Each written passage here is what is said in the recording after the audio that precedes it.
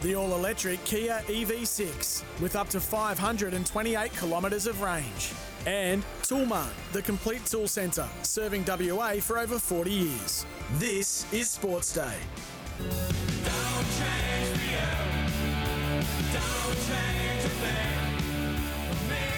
Yes, a very good afternoon, everyone. Melbourne Cup Day. We've covered it quite a bit since the race that stops the nation was run at 12 o'clock today in the run home with Hayes and Mardo. Hope you've had a terrific day. Let me tell you, it is a great location here in the studios at SENWA. We're on the mezzanine area, or basically the perimeter of the Optus Stadium, and we're looking right across at the Campfield.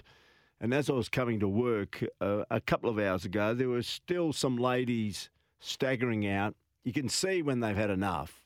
They hold their shoes in their hand and they head towards a car park and they wait for the Uber driver to come. And there was plenty of taxis lined up. But saying that, there may be a few that have filtered out, but there's still a heap of people at the Campfield. And I thought to myself, I'm coming to work.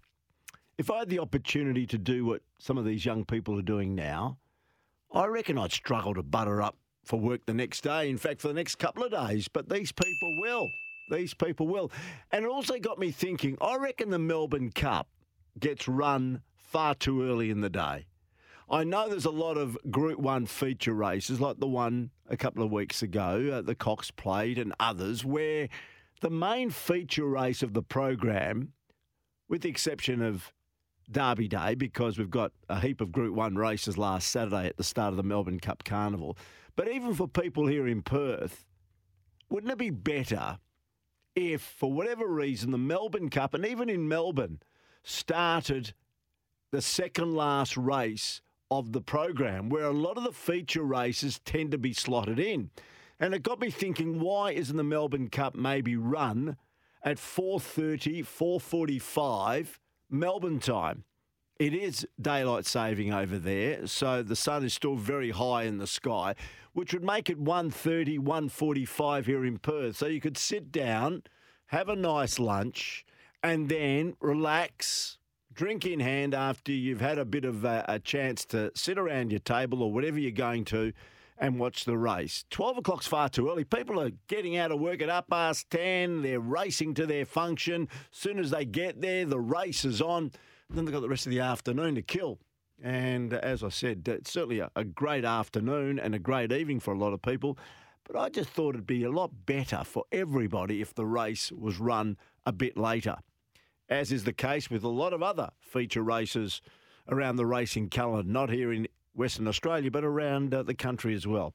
Give us your thoughts on it. 0419, let's get that text line again. That's my phone number I'm giving out. 0438.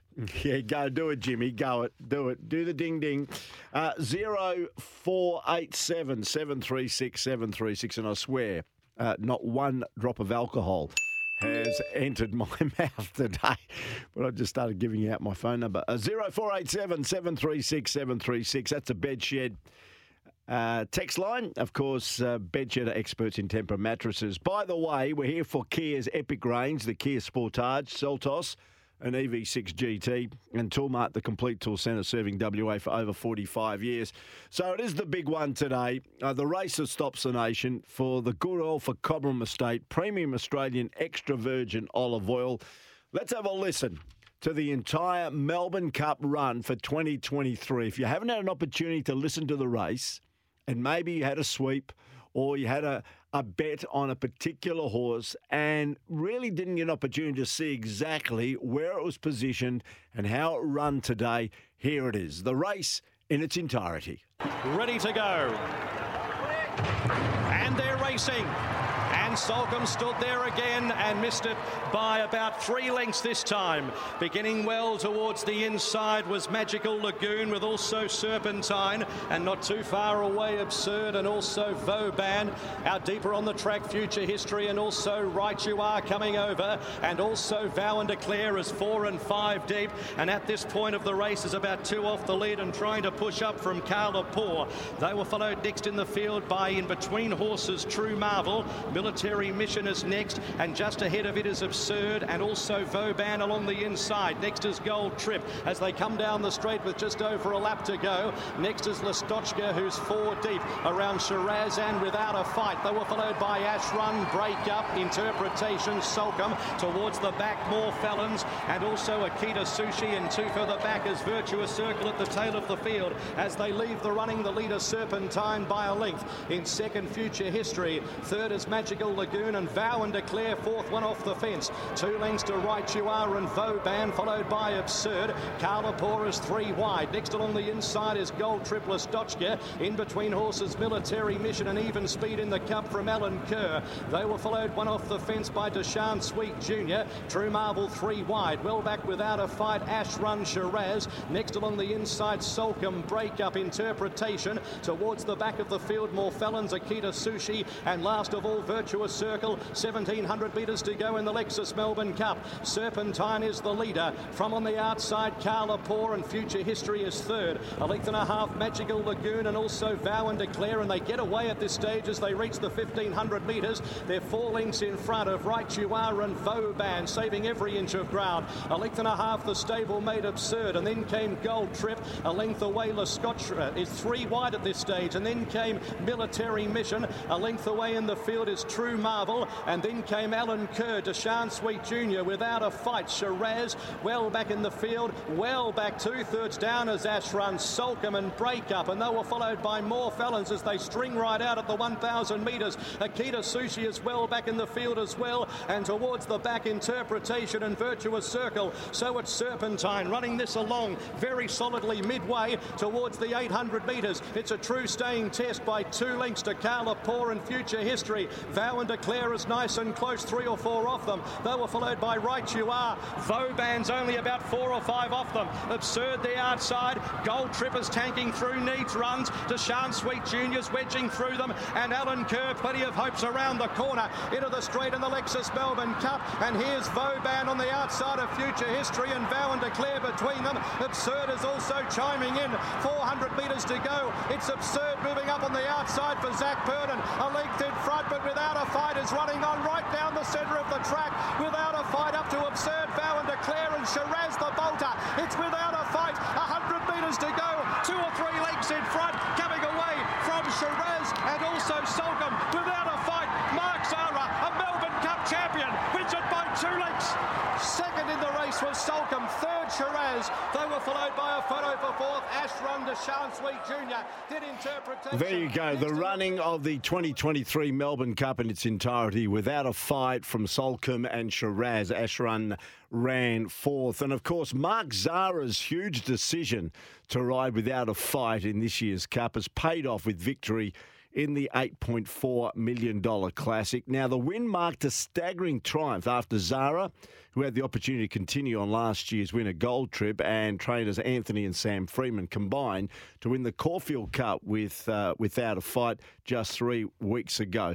Interesting regarding Mark Zara, a lot of people don't know, but he actually started his racing career here in Western Australia and started his apprenticeship with Dean White. Now, his first race day ride was on Wall Spring on Boxing Day back in 1988 at the Geraldton Racecourse. He won his first race at the same track in March of 1989.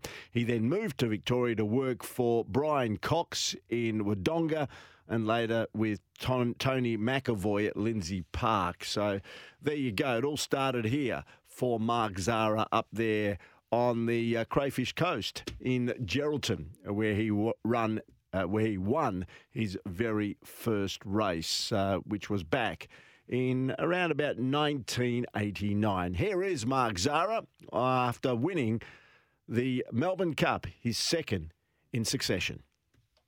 Mark Zara is the 27th jockey to win the Melbourne Cup on more than one occasion. He's the first since Harry White in 78, 79 to win it in back-to-back years on different horses. Gold Trip last year without a fight this year. Tell us how you got it done from 16 like that.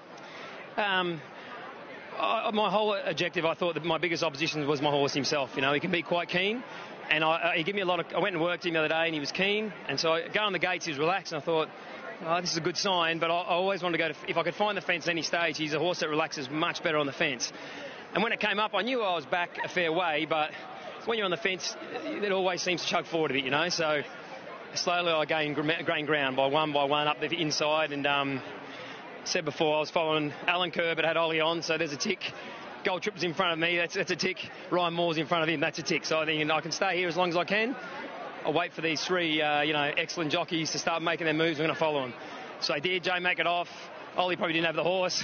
And then all of a sudden I started to travel. And he's a horse that, lucky, like a lot of stages you've got to get up him. But on a horse like him who's got to turn a foot, you can just sit there and you can take needle eyes. And I just managed to smoke up right behind the right horses. Poor old Gold Trip, he was only going just, I got up inside him. I think it was Vauban or Purton, I don't know, lost focus by this time. But it was opening up and I was getting the front early, but I thought there's just no way on earth anything's coming from behind me, and boom, away we went. How do you compare the two? And has this one got a little bit of relief attached to it, given how agonising the decision would have been to get off Gold Trip? I suppose a little bit. I mean, your first Melbourne Cup, you can never compare to that ever, you know, because you just don't believe it's ever going to happen. And I always said I think winning one helps you a lot, because I come into a race today and I thought, putting aside all the choosing and all that, I knew I was on a good horse, but when you win one, you know, a lot of jockeys strive their lifetime to win one, and you can go in thinking, this might be my chance, this might be a chance. But when you won one, you go, if I stuff it up, there's one at home in the cabinet anyway. So, you know, you afford that little bit of luxury.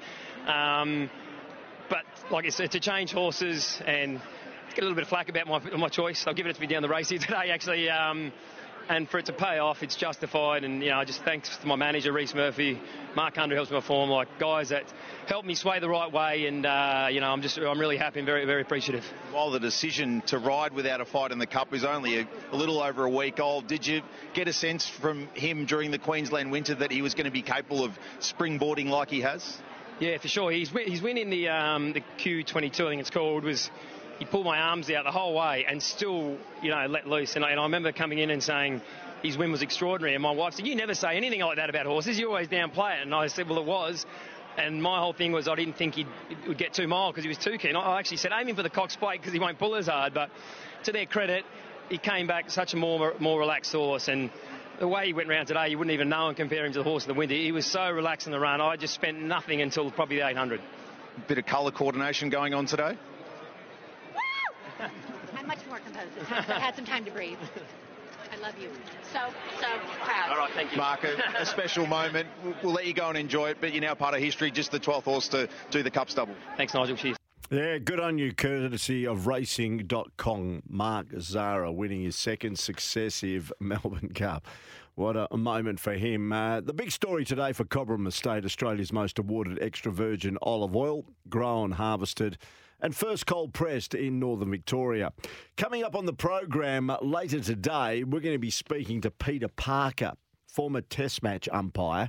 He currently manages the cricket officials at Cricket Tasmania. He spent a bit of time at the West Australian Cricket Association, and he originated from Brisbane. But last night, something that's never happened before with Sri Lanka's Angelo Matthews making the unfortunate cricketing history because he became the first player to be timed out at international level. What happened is that Matthews was coming into bat with Sri Lanka 135 for 4 against Bangladesh, but due to a helmet issue was slow to take the crease.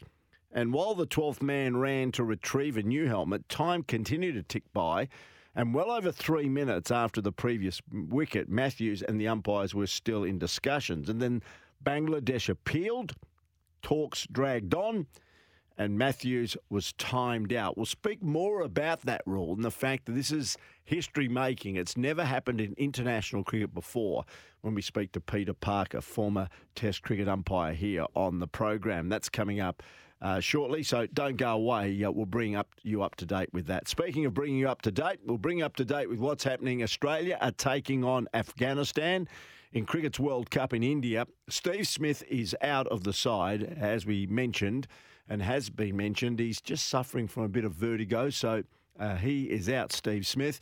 Australia are in the field. Afghanistan are 1 for 41 currently. We'll take you through the details on the other side of the break. And WA, who are taking on New South Wales, are finding it a bit difficult at the SCG. We had Bo Casson, the senior assistant coach of the WA cricket side, on last night, and he suggested that maybe the wicket could be fairly trying. Well, it's been trying for most players except for Ollie Davies of New South Wales, who cracked a century for New South Wales today to give them a pretty handsome first innings lead. But I'll give you all the details of that on the other side of the break. And also we'll touch on what was a fantastic and exciting performance by the Perth Wildcats last night against the Melbourne Tigers. Many thought that they would struggle against the Tigers, but they showed a lot of discipline, a lot of courage and determination to record a victory against the Melbourne United last night against the Perth Wildcats. You're saying to me, Jimmy? Yeah, they haven't been the Tigers for a while. Well, as I said, I haven't been, what's the word? I've been around a long time. I've seen many changes in the NBL. Of course, Melbourne United we were talking about. 5:15, you're listening to Sportsday WA with Peter Vlahos.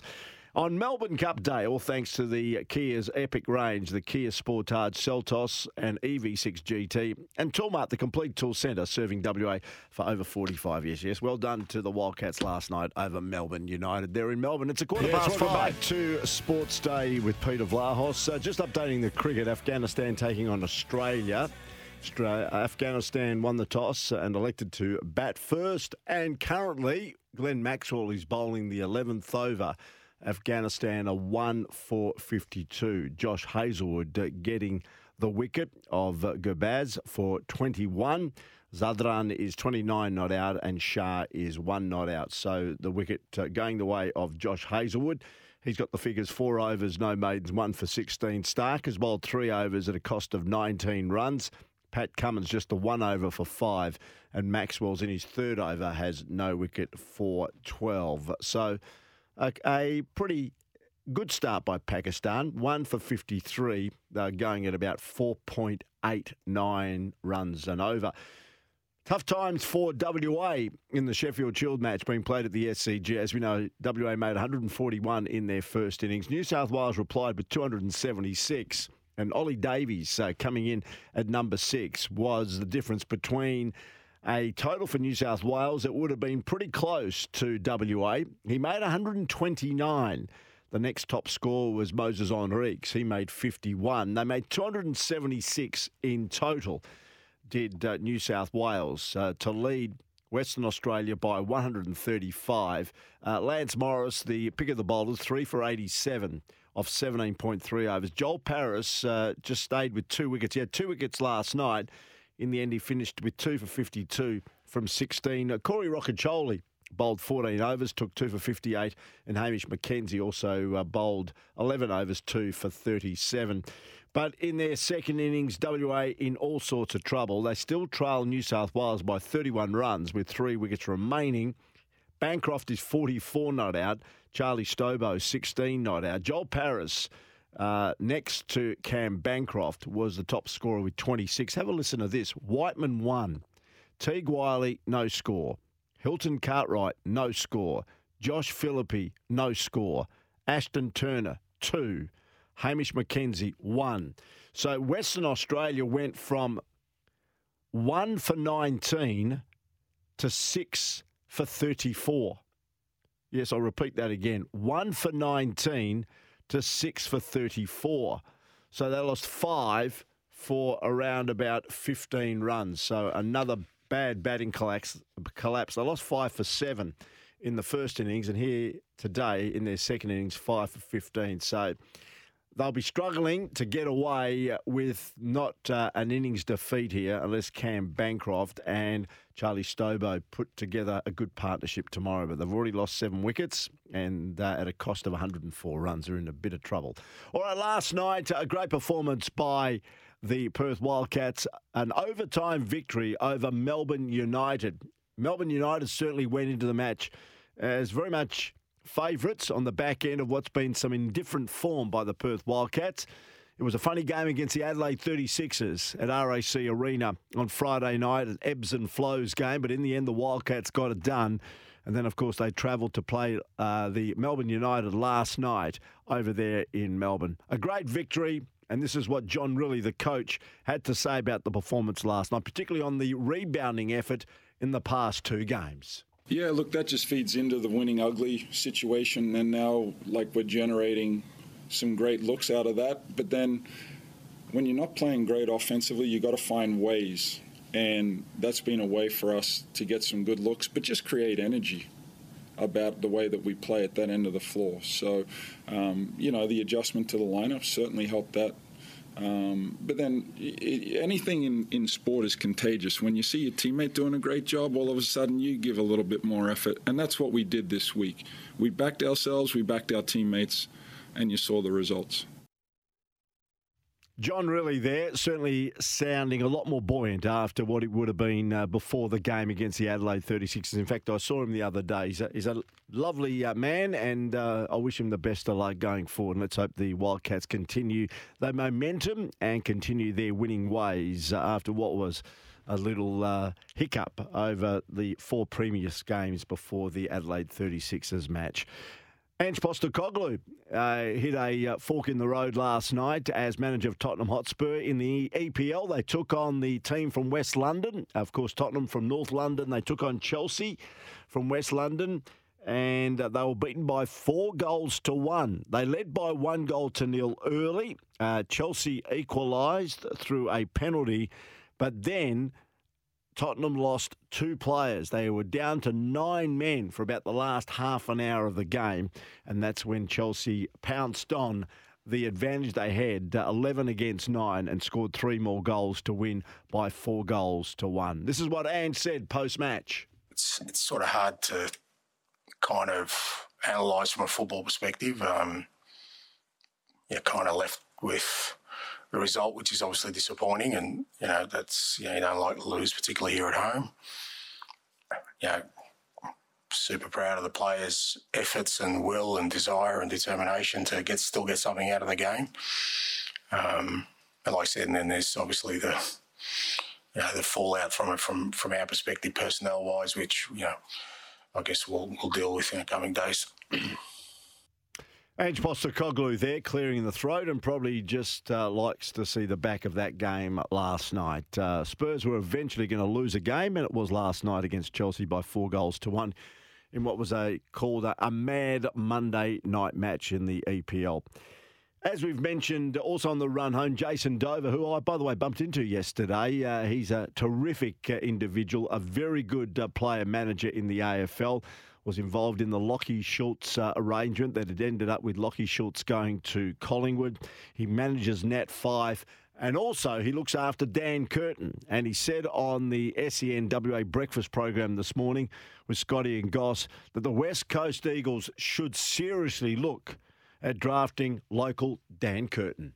Yeah, I can tell you what I've told clubs, that he's the best I've seen come out of WA in over a decade.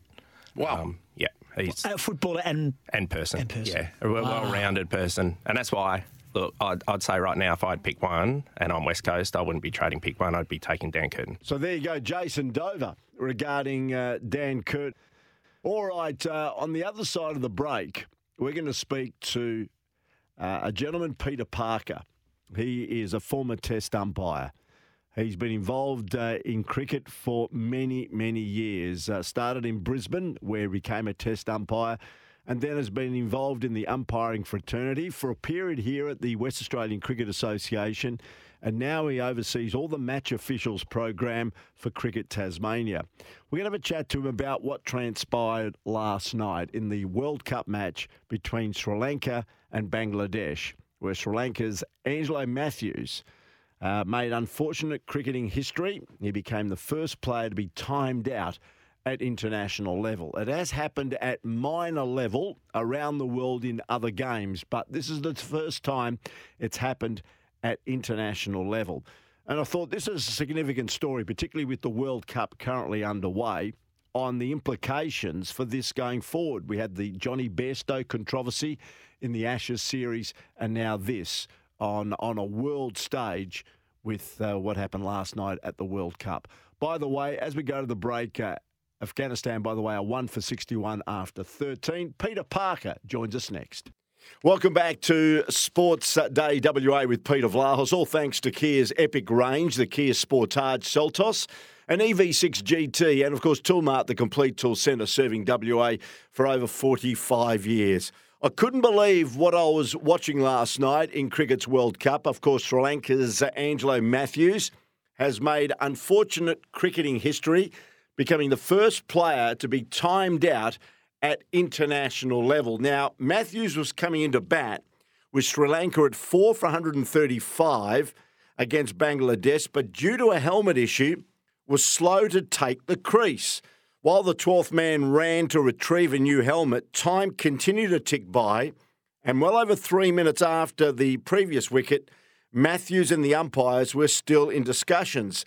But Bangladesh had appealed, and with talks dragging on longer than the period, Matthews actually had to make it to the crease, and the umpires had to time him out, with Matthews losing his wicket without facing a ball.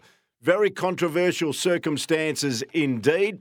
The Bangladesh skipper stood by his appeal, and this is what Matthews had to say about the timeout dismissal. I haven't done anything wrong. I have 2 minutes to get to the crease and get myself ready, which I did. And then it was an equipment malfunction.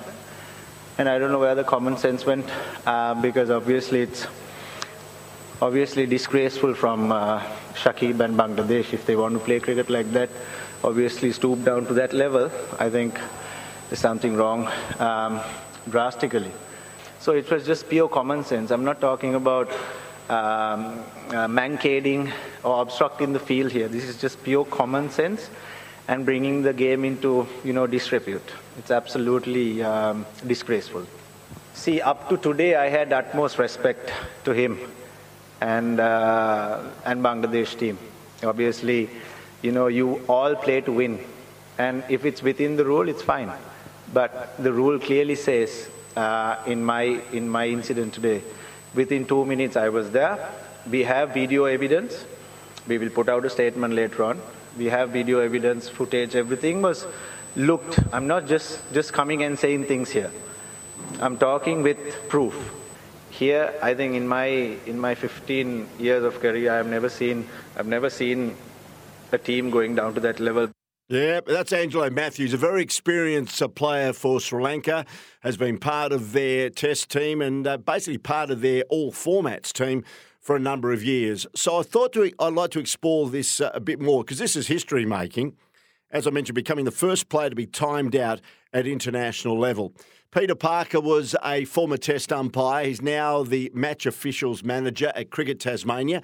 Actually worked here at the WACA for a number of years as well, and originated from Brisbane. And Peter joins us on the program now. Peter, thanks for your time. No worries, Peter. Thank you for the call. Your initial reaction to what transpired in India last night? Yeah, very interesting. I listened to Angelo's comments there, and one of the things that I picked up on is he was talking about being on the field in 2 minutes. It actually, in the ICC playing conditions, it says that he has 2 minutes to be ready to receive the delivery. So it's not just being on the ground. He has to be at the crease, taking his stance, ready to take the delivery.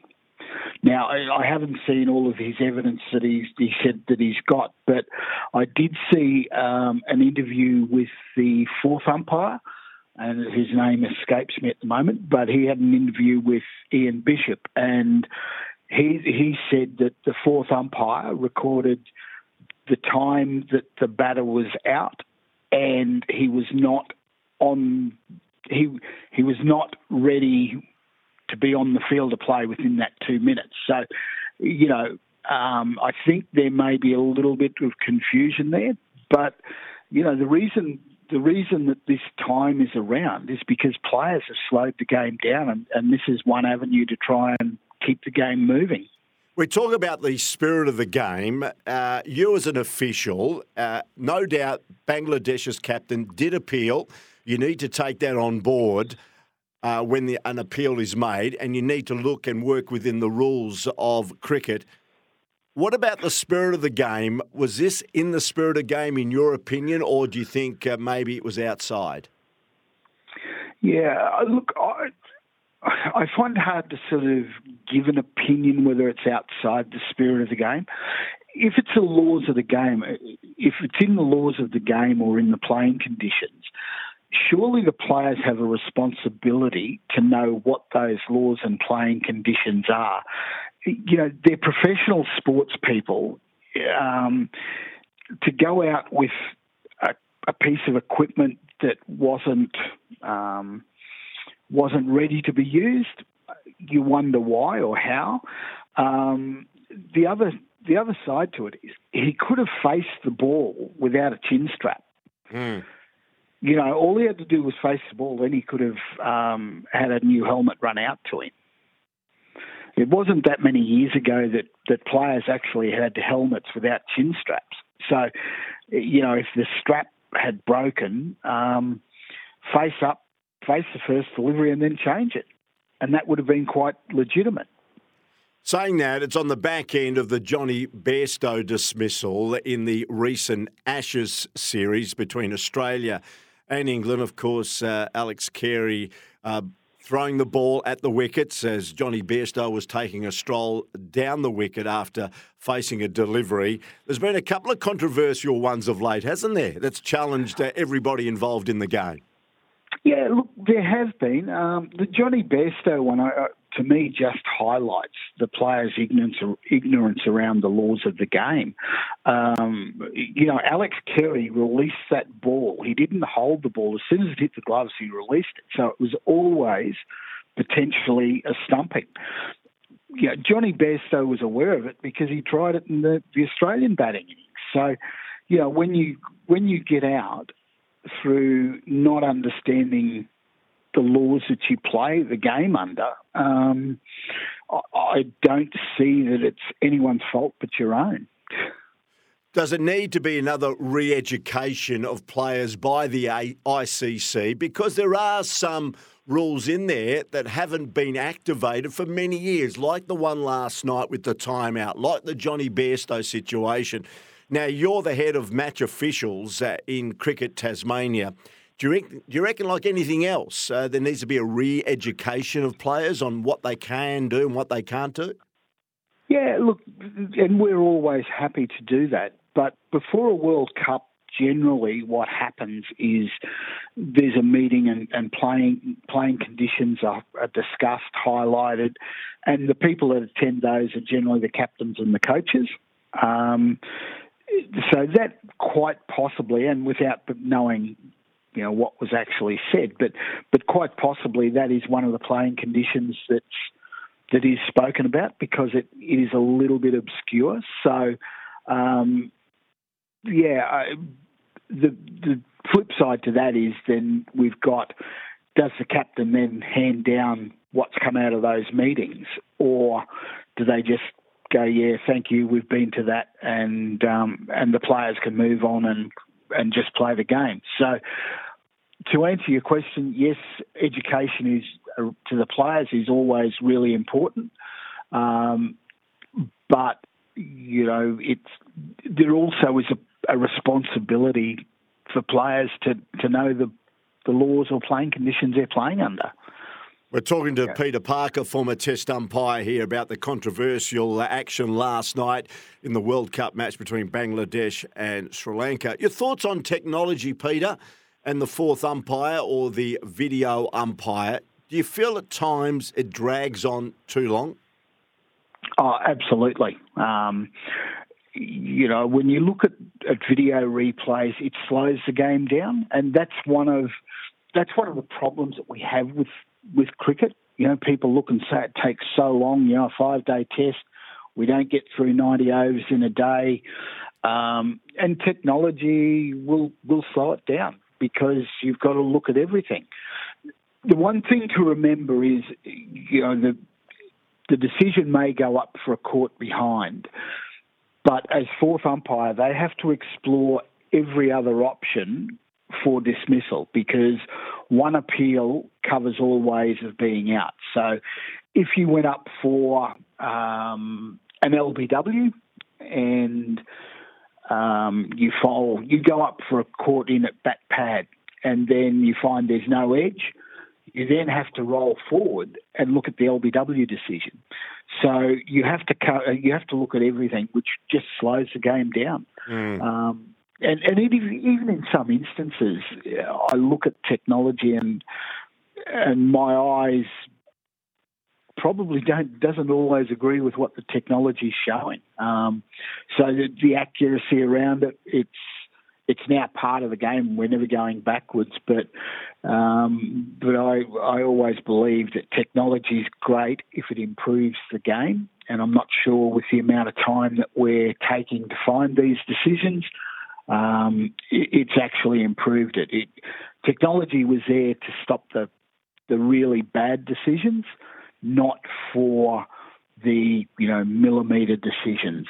So I think we've embraced technology for the wrong reasons, and we're looking for perfect outcomes in a system that isn't able to deliver that. Yeah, fair call. Good on you, Peter. Well, thanks for joining us. Lovely to have a chat to you about what was certainly once-in-a-lifetime situation, if you're a follower of the cricket, with Angelo Matthews creating cricket history, becoming the first player to be timed out at international level. Thanks for your time, and we'll talk again soon.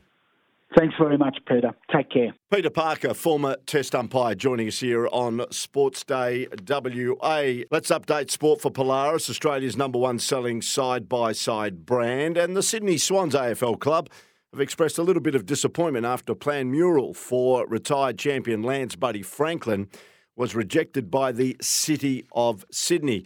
It was going to be in Surrey Hills, a full mural of him kicking the ball in one of the townhouses there in Surrey Hills, but it's been knocked back. And in tennis, Australian captain Alicia Molik is backing Daria Saville and Isla Tomljanovic to get the job done after being left with only 3 players for Australia's opening Billie Jean King Cup finals tie in Spain, a scheduling fiasco. And the weather gods have forced Alan Perez out of tonight's clash with Slovenia, while newly crowned world #1 doubles ace Storm Hunter is only due to land in Seville 45 minutes before the tie starts. That update for Polaris. Plate clearance deals are on now. Save $2,000 on the range of 1,000 EPS, plus get $1,000 free accessories. And don't forget that Beaumont Tiles is giving away a trip for 2 to American football's biggest game worth over $70,000. All you need to do is just shop in-store at Beaumont's before November 12, and you're in the chance to win. And that date is fast approaching. T&Cs do apply. We'll take a break, come back with more after the break here on Sportsday WA. Welcome back to Sportsday WA, and here's a quick community update thanks to Firecoat. Be alert and be prepared this bushfire season. Stay up to date with all bushfire warnings online with the Department of Fire and Emergency Services. Visit dfes.wa.gov.au.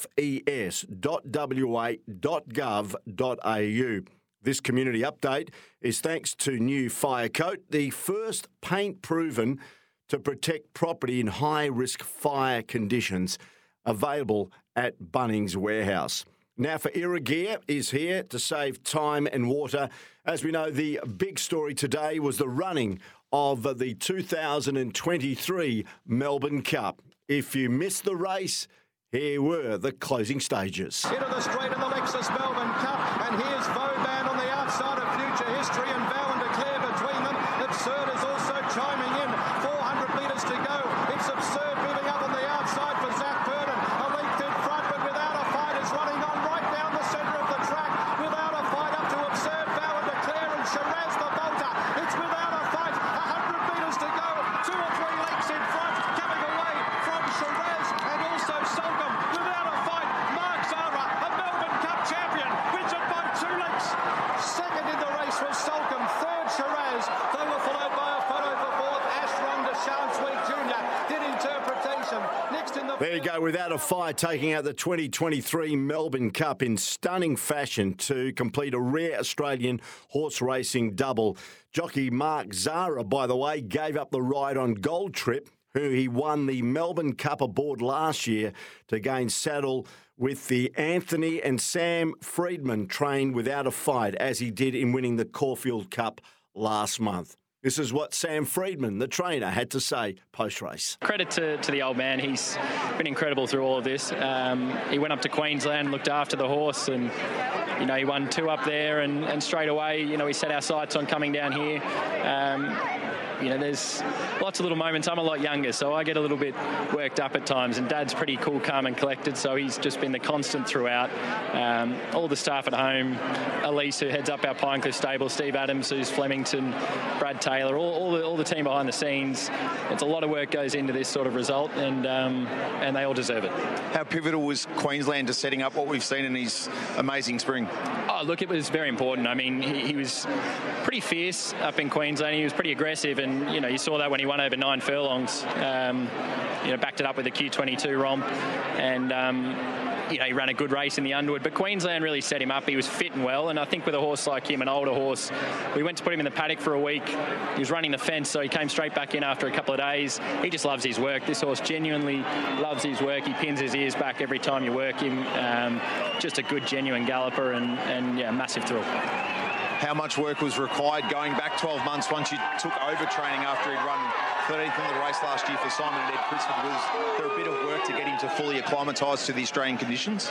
No, look, the horse arrived in really good condition. He ran in the Melbourne Cup, and the wet ground really cost him there. He runs the trip strongly, but he travelled on the 400 last year and just didn't get through the ground.